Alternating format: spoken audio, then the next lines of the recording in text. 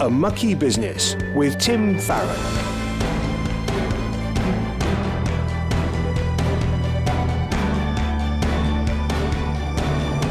Hello and welcome. I'm Tim Farron, and this is the show where you get to hear from a Christian who works either in or through the mucky business of politics. Well, you might well think that politics is tainted by compromise and sin. Well, you'd be right, but then again, so's everything else. And I think Christians should be praying for their brothers and sisters who are in politics in an informed way.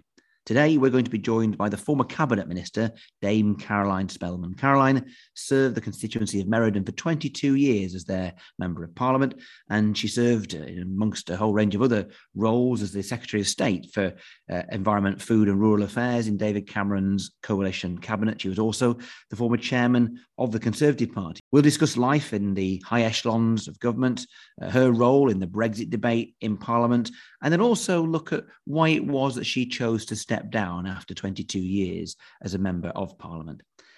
But before that, this week marks 1 year of doing this show, and I want to talk about the role you can play in this mucky business of politics.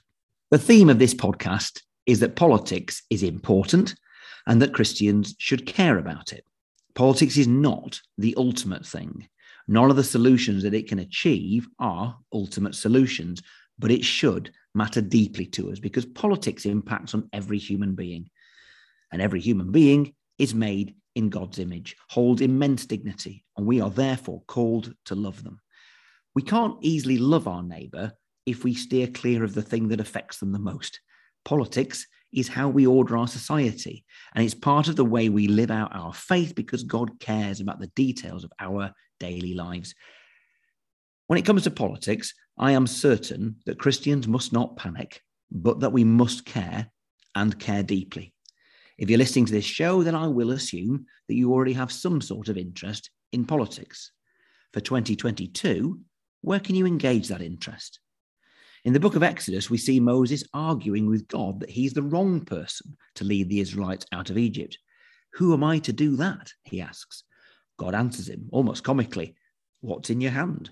Moses had a shepherd's staff in his hand, a stick which God used to lead the Israelites out of Egypt. So, what's in your hand today? Where has God placed you? What injustices can you see in your community that nag away at you? What has he placed on your heart? Well, here are some ideas for the new year. Think about the issues you care about. Pick one and seek to understand it. Find out where it is being discussed. Listen to the debates, make yourself better informed, and perhaps enter into the process by writing to your MP or local councillor with your concerns. Go and meet them at their surgery. Look around you. Where do you interact with your community? Your church, workplace, or place of study? Your children's school, the local shop, green spaces, public transport, the doctor's surgery. What do you spend your time on? Where does this take you?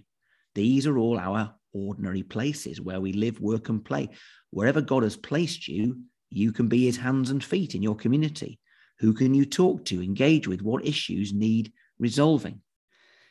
In Romans, Paul explains the nature of human sin, the just but horrific consequences of that sin, and then gives us the good news of God's mercy to us in Jesus.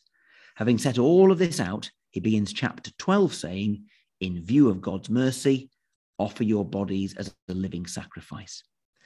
Being a living sacrifice is something we do in light of God's mercy towards us.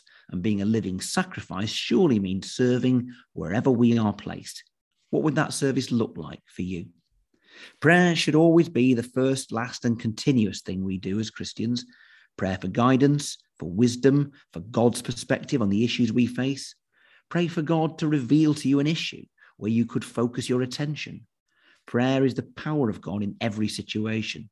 So please pray for your politicians, local and national. Pray for wisdom for the issues they grapple with, and encourage your church to pray regularly for them too. You may feel that what you do is unimportant, but remember that God told Zechariah not to despise the day of small things. Often we look to Daniel as a bold example of faith, obedience, and sacrifice, a believer in high office whose love for God led him to take a terrifying stand. What rarely gets mentioned, though, is that as far as we know, Daniel served quietly, diligently, effectively for years, if not decades, in Babylon before the Lion's Den episode. So as we face 2022, can I challenge you to pick one issue to engage with this year, be it local, national, or international? Be willing to get your hands dirty and your heart broken as, in the light of God's mercy to you, you seek to love your neighbour through this mucky business of politics. Inform yourself, pray for wisdom and guidance, pray for those involved, and see where God will take you. And why not tell us where that takes you? I would love to hear your stories. A Mucky Business with Tim Farron. So to today's guest, the former Cabinet Minister, Dame Caroline Spelman. Caroline, you're very welcome. Thank you. Well, thanks for being with us. We're going to start the way we normally start, and that is to ask you really about how you came to believe in Jesus. Well, I grew up in a Christian family. Dad was a church warden. Mum was a school teacher, Sunday school teacher, so wasn't really optional. But actually, my parents were wise enough to let me kind of walk away and come back and make my own decisions. So I actually got confirmed at university when I really knew in my heart that Jesus is my saviour, and I owned that decision for myself. And was there a thing that prompted that?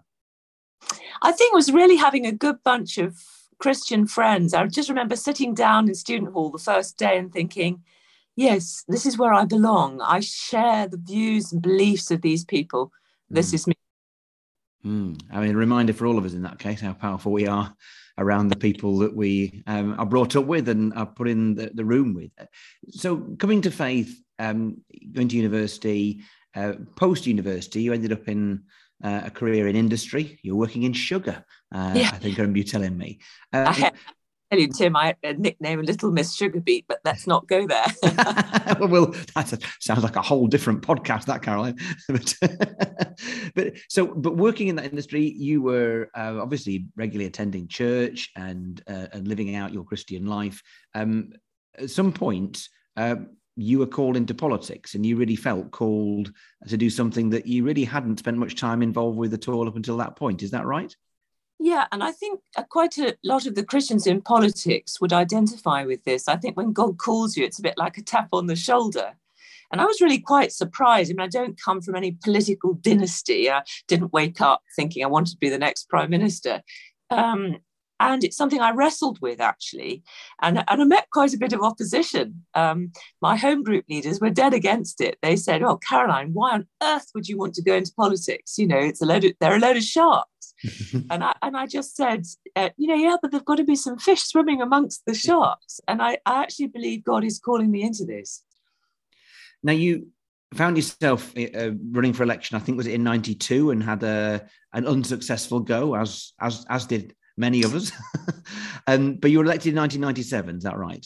Yeah, but eternally grateful to the folks in Bassetlaw in 1992, because that's where I sort of cut my teeth. You have to sort of learn how to do it, and whether you can do it, really. But I got elected in 1997 on a tiny majority of 582 on an electorate of about, 80,000.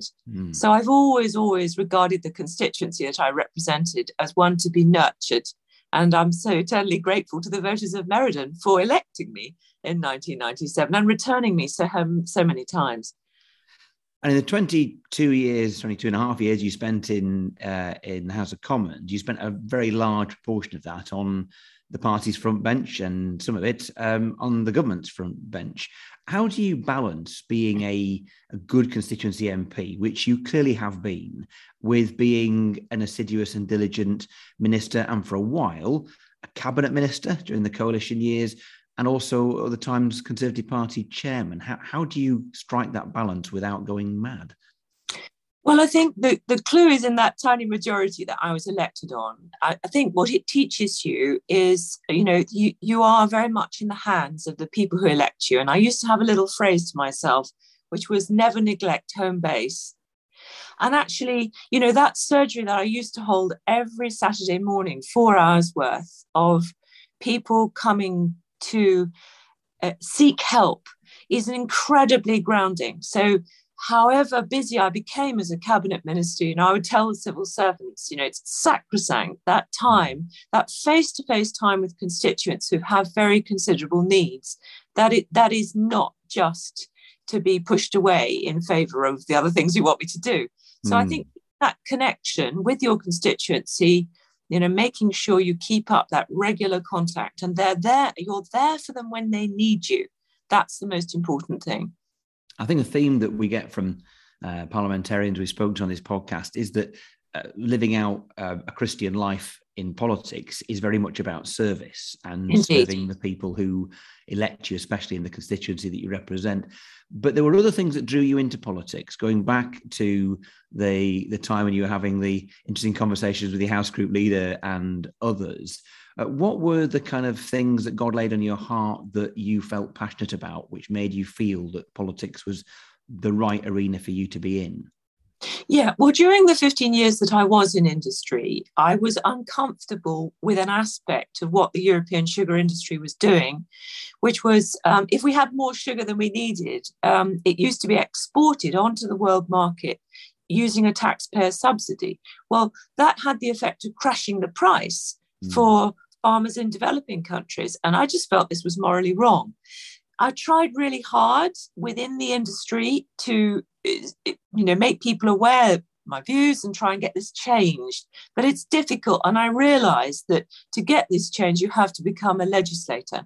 So it was trade justice, really, that brought me into politics. And there are no subsidies on sugar exports today. That has gone. So, I want to encourage people who are listening. Maybe God is calling you in where you work with something that just isn't right. You maybe need to come into politics to get that changed.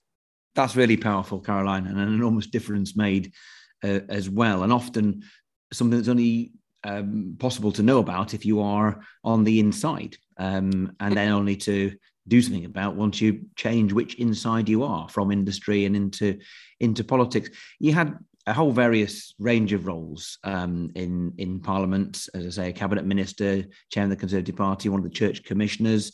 You spoke on your party's front bench on international development, a whole range of different roles and responsibilities. Is there one that you've considered to have been your favourite? And if so, why? I always felt passionate about international development, and probably goes back to Mum. I remember my mum shaking a tin, old cocoa tin, to raise money for Oxfam when I was a child.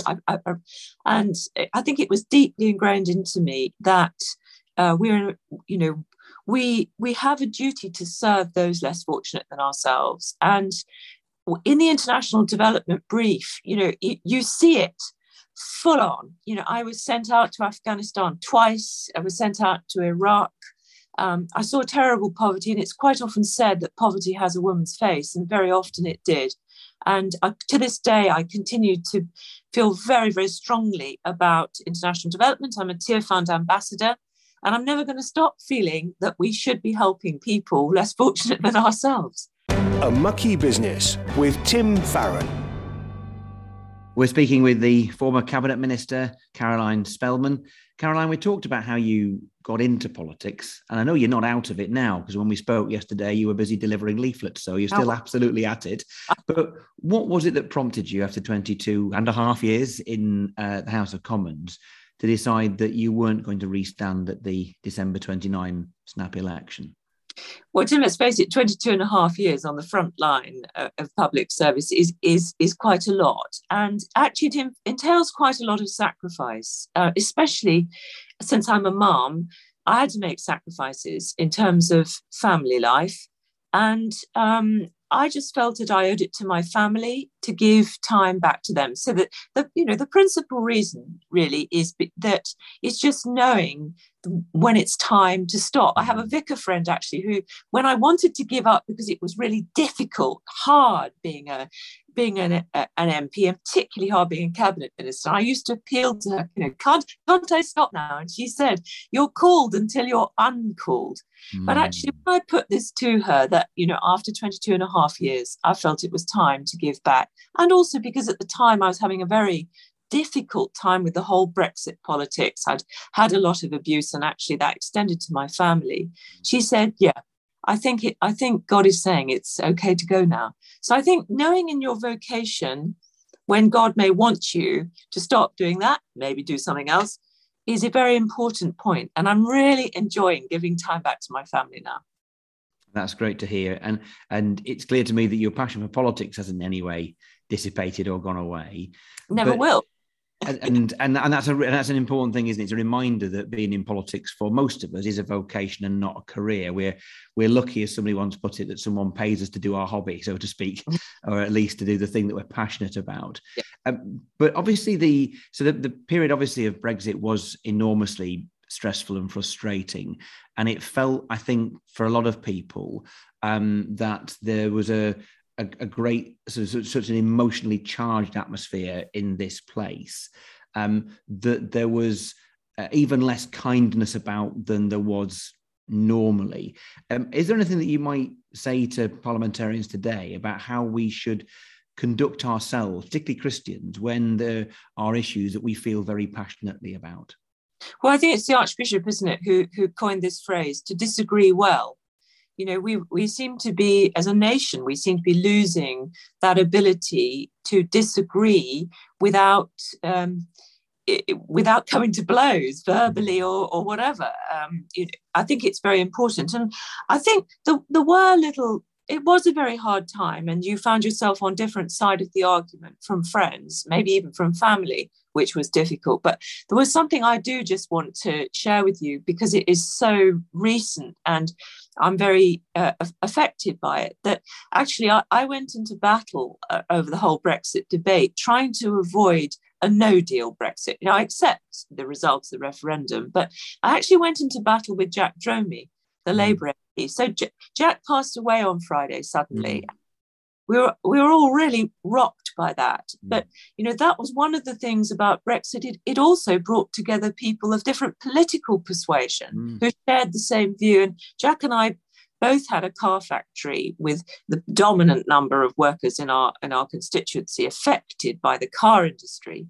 And that's what brought us together in that battle. So, you know, it was a strange time, but it did also bring some friendships as well as some hardships. That's a really great and positive reflection. It is an absolute tragedy that we've lost Jack so young and so suddenly, and particularly sad for Harriet Harman, his wife, who had just announced their retirement just a few weeks ago, really. And I think one of the things that is very clear about you, not just the reference you just made to the relationship with Jack Dromey and the work you did together, is that you were always, and you are always, a cross-party person. And it seems to me in two ways. I mean, Jack, so far as we know, was not a believer, but you are also very involved in Christian fellowship here, and you still belong to a group. I think was it 6 of you who were elected in '97? At least 2 or 3 of who are still here. And what's that felt like to be a part of I think a 4-party Christian fellowship? That meant a great deal to me, because it gave me Christian fellowship in my place of work. And if your listeners are not in a little fellowship at work, I could only recommend it strongly. It was really interesting because over time we learned to trust each other. You know, it's a bit tribal, British politics, and it takes a bit of courage to make friendships across the political divide. But we learned we could completely trust each other and have remained the greatest of friends. One of our number is now leading the Democratic Unionist Party, Geoffrey Donaldson. So we're all praying really hard for him. And whether we're still at Westminster or not, we remain firm friends. And we have, you know, the usual modern version of that, which is a WhatsApp group. But I think that fellowship in your place of work is incredibly precious, because we as MPs understood the pressures that we were all under, which it's quite hard to understand if you're not an MP. I mean, it's really encouraging to hear, and great advice, as you say, to anybody in any workplace, that fellowship is key. But a great example as well, I think, for someone who is so senior as you have been, to be somebody who, not just in your private life and friendships, has fellowship with people across party boundaries, but also working politically in that way, which you always did. And obviously the reference to working with Jack Dromey is just one example of many. Now, in the time that you have been outside the House of Commons in the last couple of years, you've still been doing really important and worthwhile things. You're working with the Church of England at the moment about their restructuring. Tell us a little bit about that. Well, I've just started on this. So in retirement, you get asked to do a lot of things. So I volunteer for a lot of different things. I was probably a slightly pressed volunteer into this role, which is the Church of England has a commission which looks at the way dioceses are structured and helps with the configuration of those and the appointment of bishops. And there are a lot of discussions at the moment in the Church of England about the shape it should take going forward. You know, anyone who's in a parish will know that at parish level, there are discussions about that, but there are also discussions at the level of the diocese. And one of my jobs is to try and help the church with, it's the vision very much of the archbishops that we need to direct the constrained resources of the church to the mission field. And I think it's very hard to argue with that. But what that means in practice is a difficult thing to work out. I did 6 years of local government reorganisation, so I know how difficult this can be. And I'm trying to provide some reassurance to the bishops that, you know, this work needs to be done with them, the choices need to be by them, and that we need to listen to God and work out how we help the church be ready for the challenges we face in the 21st century. Well, Caroline, we've come to the end of our time, sadly, but it's been an absolute pleasure speaking to you again. Thanks for being on the Mucky Business podcast, and have a wonderful day. Thank you, Tim. It's good to talk to you.